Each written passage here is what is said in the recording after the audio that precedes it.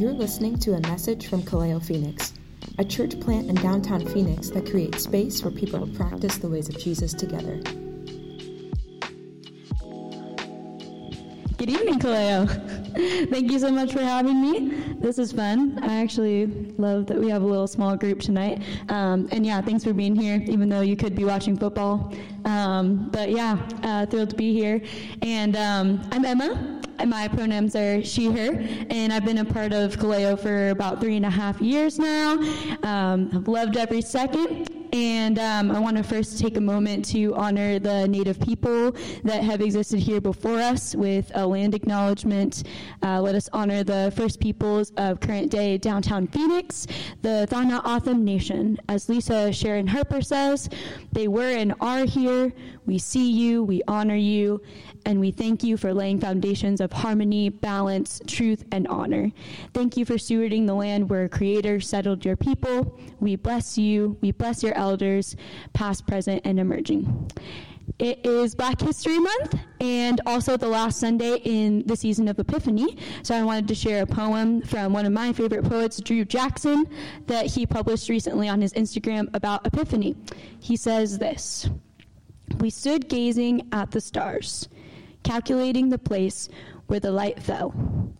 Prophets of old spoke of starshine and clay, shaped into a life worth celebrating. We are all wayfarers journeying toward what we hope is some kind of glory, until at last we see flesh, birthed from more than we could imagine." And for those of you who know me well, which is everyone in this room, you know that I value spaces of poetry, mysticism, questioning, digging into the historical context, and studying the Bible with curiosity and wonder, but still I feel the conviction to acknowledge how complex the Bible can be, even in my own story. It is a complex tool, and has been used throughout history to inflict harm, oppression, and manipulation onto people as an abuse of power. That is a reality that we face and we lament, and I do believe that God, Jesus, and the Holy Spirit can use those same words that once wounded us to do something new, to create art, to restore, and to heal. So with that, I'm going to pray, and then we're actually going to do 2 passages tonight. It's going to be great. Can't wait. Father, Son, and Holy Spirit, we thank you so much for this space. Neighborhood Ministries is a special place and is special to me and to many of us. So thank you to them and the way that they've allowed us to use their space and to be in community together. Thank you for each and every person that is here today and that will listen to this in the future. I just pray that you would stir in us and use this time as a community together. We love you. Amen. Awesome. So I'm going to let the scriptures speak for themselves today. You all probably are familiar with some of the imaginative practices that I used to do. I still do them, but not today. We're going to actually just read the scriptures, and we're going to dig into some Old Testament today, and also the gospel passage, which today is the Transfiguration story. And we're going to talk about the Old Testament passage because today it's about Elijah and Elisha, and I love Elijah and Elisha, so I couldn't help myself. The Old Testament passage is 2 Kings 2, 1 through 12, and here's how the NIV translates it. It says, "When the Lord was about to take Elijah up to heaven in a whirlwind, Elijah and Elisha were on their way from Gilgal. Elijah said to Elisha, 'Stay here, the Lord has sent me to Bethel.' But Elisha said, 'As surely as the Lord lives, and as you live, I will not leave you.' So they went down to Bethel. The company of the prophets at Bethel came out to Elisha and asked, 'Do you know that the Lord is going to take your master from you today?' 'Yes, I know,' Elisha replied, 'so be quiet.' Then Elijah said to him, 'Stay here, Elisha. The Lord has sent me to Jericho.' And he replied, 'As surely as the Lord lives and as you live, I will not leave you.' So they went to Jericho. The company of the prophets at Jericho went up to Elisha and asked him, 'Do you know that the Lord is going to take your master from you today?' 'Yes, I know,' he replied, 'so be quiet.' Then Elijah said to him, "Stay here, the Lord has sent me to the Jordan." And he replied, "As surely as the Lord lives, and as you live, I will not leave you." So the two of them walked on. 50 men from the company of the prophets went and stood at a distance, facing the place where Elijah and Elisha had stopped at the Jordan, this being the Jordan River. Elijah took his cloak, rolled it up, and struck the water with it. The water divided to the right and to the left, and the two of them crossed over on dry ground. When they had crossed, Elijah said to Elisha, "Tell me, what can I do for you before I am taken from you?" "Let me inherit a double portion of your spirit," Elisha replied. "You have asked a difficult thing," Elijah said. "Yet if you see me when I am taken from you, it will be yours. Otherwise it will not." As they were walking along and walking together, suddenly a chariot of fire and horses of fire appeared and separated the two of them, and Elijah went up to heaven in a whirlwind. Elisha saw this and cried out, my father, the chariots and horsemen of Israel." And Elisha saw him no more. Then he took hold of his garment and tore it in two. This is the word of the Lord. Let's pray. Father, Son, and Holy Spirit, thank you for these stories that we get to dig into together. Thank you for the ways that they can actually be restorative. I just want us to be able to be present with what's stirring within us, and just to acknowledge that you are here with us always, even when there's harder things about these passages that we don't understand or that make us feel all sorts of things. Thank you for just being with us and wrestling with us. We love you. Amen. Okay, so Elijah and Elisha. Here's some context. God in his story is still on a mission to partner with his people and has promised through King David, you might know him, that a messianic king will come through his line. The book of Kings details the long lines of kings that follow the line of David, all of which fall short of the promised king. For each king, there's a prophet called by God to confront them in their injustice, keep them accountable. So Elijah comes in because in the northern region of Israel, there's a king called Ahab with his wife Jezebel, to which Elijah is called to confront. Elijah has a disciple, Elisha, to which he eventually passes on his ministry. Elijah is actually one of the few people recorded in the Old Testament to ascend into heaven, so leaving no physical body behind, and that's what we see in this passage, Elijah's ascension. And Elisha then asks for a double portion of Elijah's spirit, which, if we think about, it's actually kind of crazy that he asks for a double portion of his spirit, especially as we'll start to look at some of the things that Elijah did in his ministry.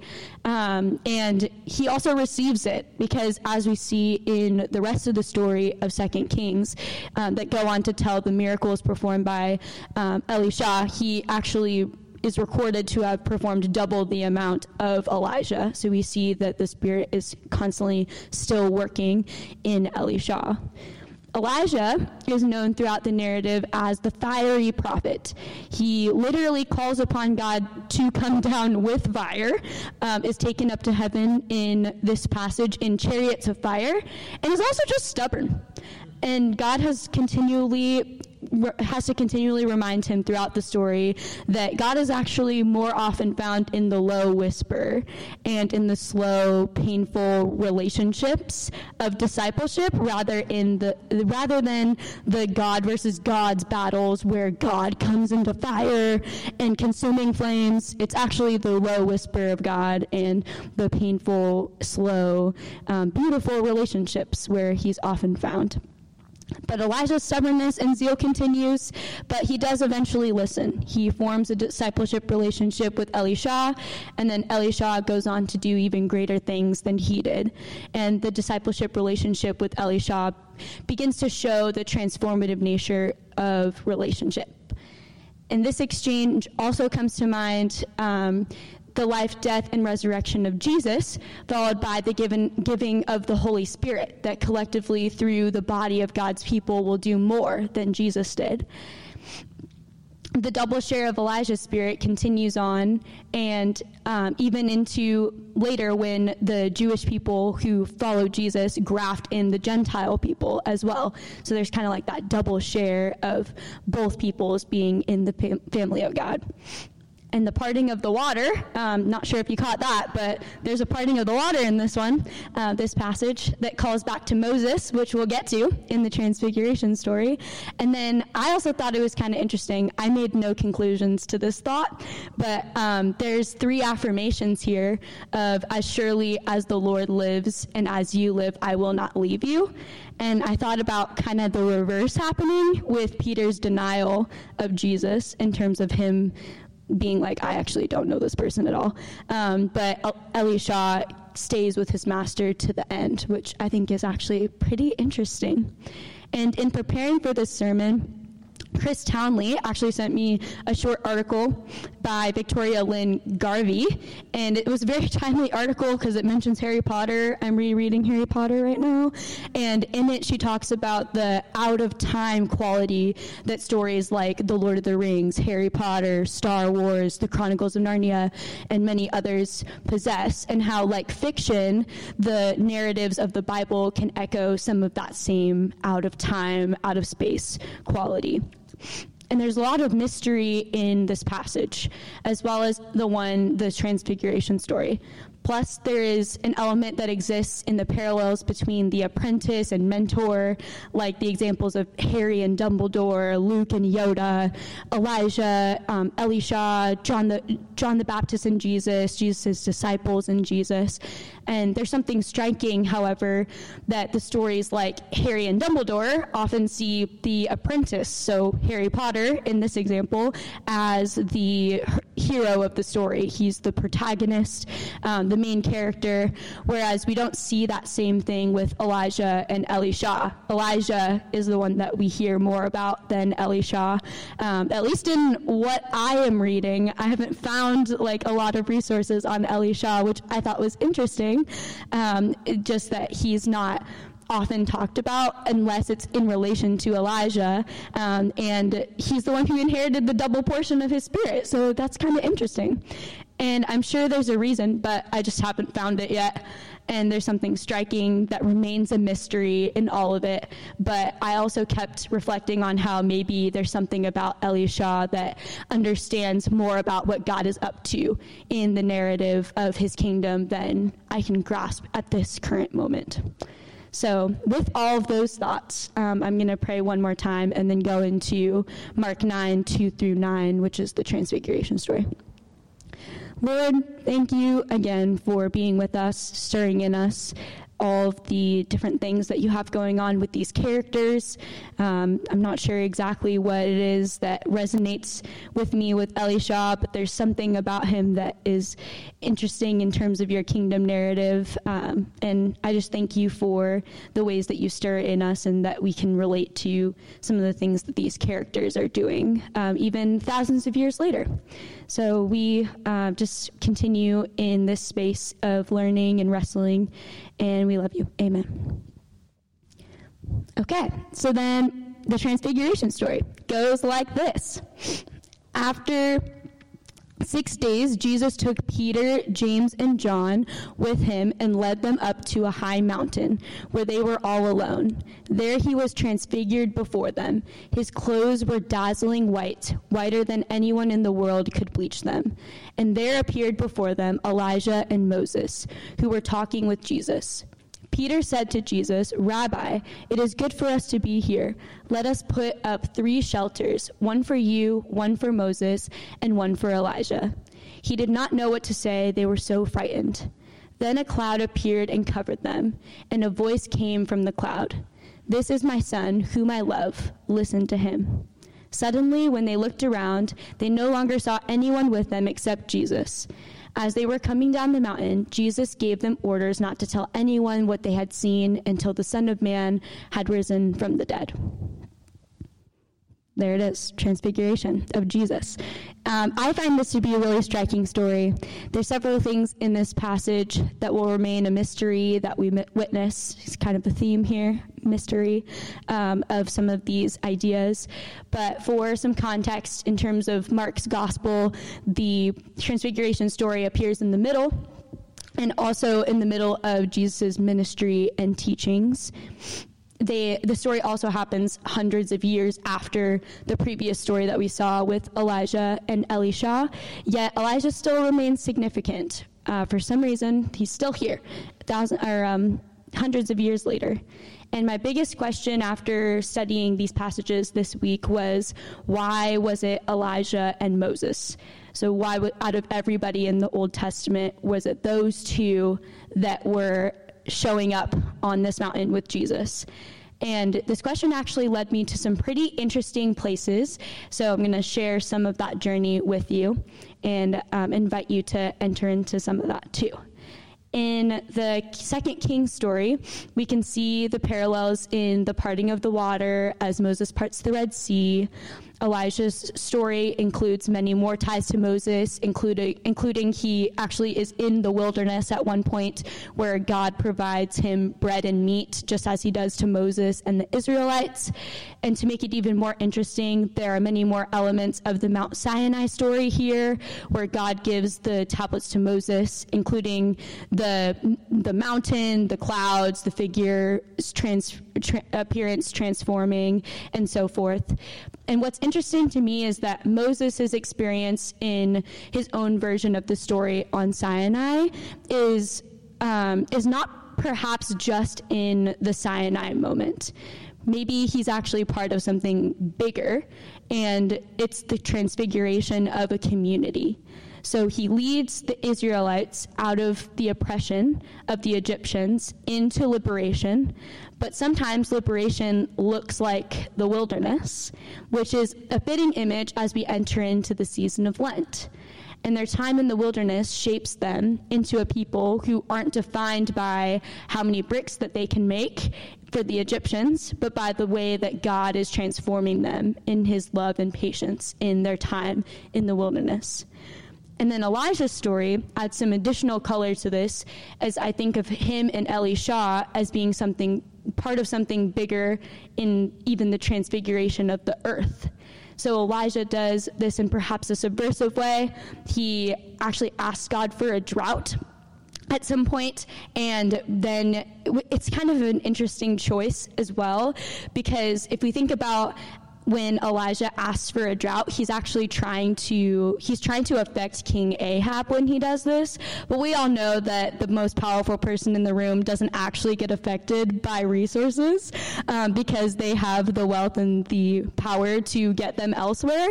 It's actually affecting the very people that Elijah is trying to create justice for. So I always think of this as like a very questionable decision on Elijah's part, but he actually does pray to God for the drought to end after God shows up and provides for his people. And in between, he plays with fire in the God versus gods battle and uses fire to destroy soldiers. So it's kind of interesting thinking about transfiguration by fire, but I do think that there is some truth in some things needing to be destroyed before they can be restored. Then looking at Elisha, I think it gets a little bit clearer with the transfiguration of the earth idea, because he brings restoration and healing to both human and non-human creation. So in both literal and subversive ways, he's purifying water, he purifies poisoned soup, he multiplies loaves, he heals leprosy, he raises a child from the dead, he cares for the alien, the orphan, and the widow, just as Elijah does, and goes on to cultivate restoration. Some of those might sound a little bit familiar to those of us who've studied the ways of Jesus, because when we look at Jesus' ministry, we see him transfigured before us in this story, and in his life of restoring, healing, and liberating communities and creation. And we see the lives of Moses, Elijah, the Israelites, and Elisha. And I see on the mountain transfigured Jesus, transfigured community, transfigured earth. And then in an excerpt from the South African bishop, Desmond Tutu, in his book, God Has a Dream, he adds a little bit more depth to this idea. He says, the principle of transfiguration is at work when something so unlikely as the brown grass that covers our veld in winter becomes bright green again, or when the tree with gnarled leafless branches burst forth with the sap following so that the birds sit chirping in the leafy branches, or when the once dry streams gurgle with swift flowing water, when winter gives way to spring and nature seems to experience its own resurrection. The principle of transfiguration says nothing, no one, and no situation is untransfigurable. That the whole creation, nature, waits expectantly for its transfiguration, when it will be released from its bondage and share in the glorious liberty of the children of God, when it will not be just dry, inerrant matter, but will be translucent with divine glory. He goes on to talk about, in the same chapter, about the transfiguring time in South Africa. After decades of the apartheid, where both black and white people in South Africa stood in line for the polls to vote, each emerging a transfigured person and therefore a transfigured community. He says, in 1989, they were ready to kill to maintain apartheid and to keep the beaches just for the whites. And just a few years later, they were a nation that had elected as president Nelson Mandela. This man who languished in jail for 27 years, vilified as a terrorist, and who eventually became one of the moral leaders of the world. So transfiguration means not just Jesus in white on a mountain. It means liberation, justice, peace, restoration, reconciliation. Transfiguration means heaven on earth, the kingdom of God as the earth is restored. Jesus brings these ideas together throughout his ministry, and I think he's emphasizing them here with the striking story on the mountain. Plus, does this not also align with the work that Elijah and Elisha, even in Elisha's dedication to following his master's work until the very end? What a beautiful picture that transfiguration can happen in community and in relationship. There's another article Chris sent me. It's by Jonathan McRae, and it's called The Transfigured Earth, Jubilee, and the Transformation of Watersheds. It was a fascinating article, and it goes even further into some of this. And here's an excerpt from it that talks about the transfigured earth. It says, from the Garden of Eden to the New Jerusalem, a recurring biblical icon of salvation is not a spectral heaven, but a transfigured earth. This salvation depends on people who care about where they live and those who live there. The transfigured earth also depends on politics, not as control or escape, but as practices that help us live together in common places. This article also talks about the year of Jubilee, which would have been a beautiful system of restoration for God's people that included balance of work and rest, giving back of the land, and seeking liberation and reconciliation in relationships. That is, if the people of Israel ever enacted it, which we have zero proof of. This article made me ask the questions, what if our land possession wasn't based on ownership, but on how we cared for the land? What if we truly sought places where we could dwell together in community, even if it requires confrontation with each other and the exposure of our insecurities? And so we turn back to the transfigured Jesus on the mountaintop with Moses, who was both a witness to God's physical transformation and God's manifested transfiguration in his people, as well as Elijah, who was a participant in both the transfigured earth and the transfigured community. I believe Jesus was speaking to us that this transfiguration is not a one-time or two-time event. The transfiguration is a way of life. In fact, the way to following Jesus. Our invitation is to participate in his transfiguring work in loving our neighbor in the land that we share with them. And as Martin Luther King Jr. says in his final speech before his death, called "I've Been to the Mountaintop," he says, "Mine eyes have seen the glory of the coming Lord." This is after his life's work and after reflecting in his speech on the many things he wouldn't have seen if he hadn't survived being stabbed in a major artery in his famous "If I Had Sneezed" little section there. He holds on to the work that God is doing alongside him in the civil rights movement. He sees God's glory. He has been to the mountaintop. He still sees the transfigured Jesus, the transfigured community, the transfigured earth, even after everything he's seen and done. May we listen to the wisdom of those who have come before us, enduring the injustice, oppression, violence, and suffering, as well as the ones who are still with us, enduring those things, but still finding space to see God transfigured before us. And when I see the transfigured Jesus, I see a world where Palestine is free, where wars are ceased, where the oppressed are liberated, the land is given back, reparations and reconciliation are made, love has won, the rhythms of jubilee are the only things that reign, the marginalized are brought in, communion is restored, the earth and non-human creation are cared for, a path is made for those who don't have abled bodies. And I see an invitation for us to live in that world right now.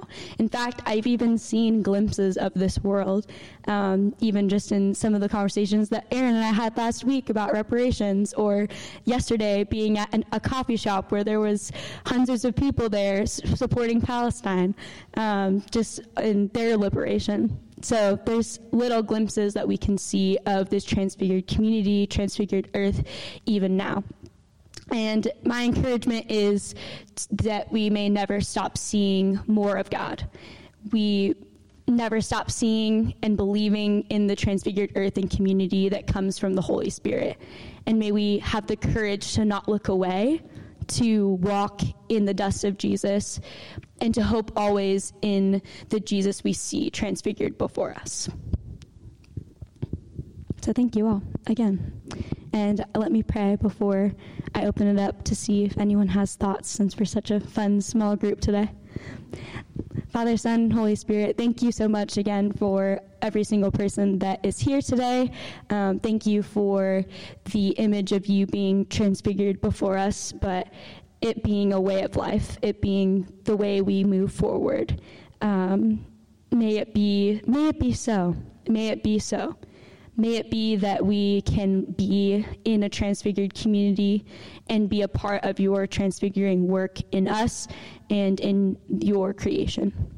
We love you. Amen. For more resources or information about Kaleo, please visit our website at kaleophx.com or follow us on social media. If this episode has been helpful to you, let us know or share it with someone you know.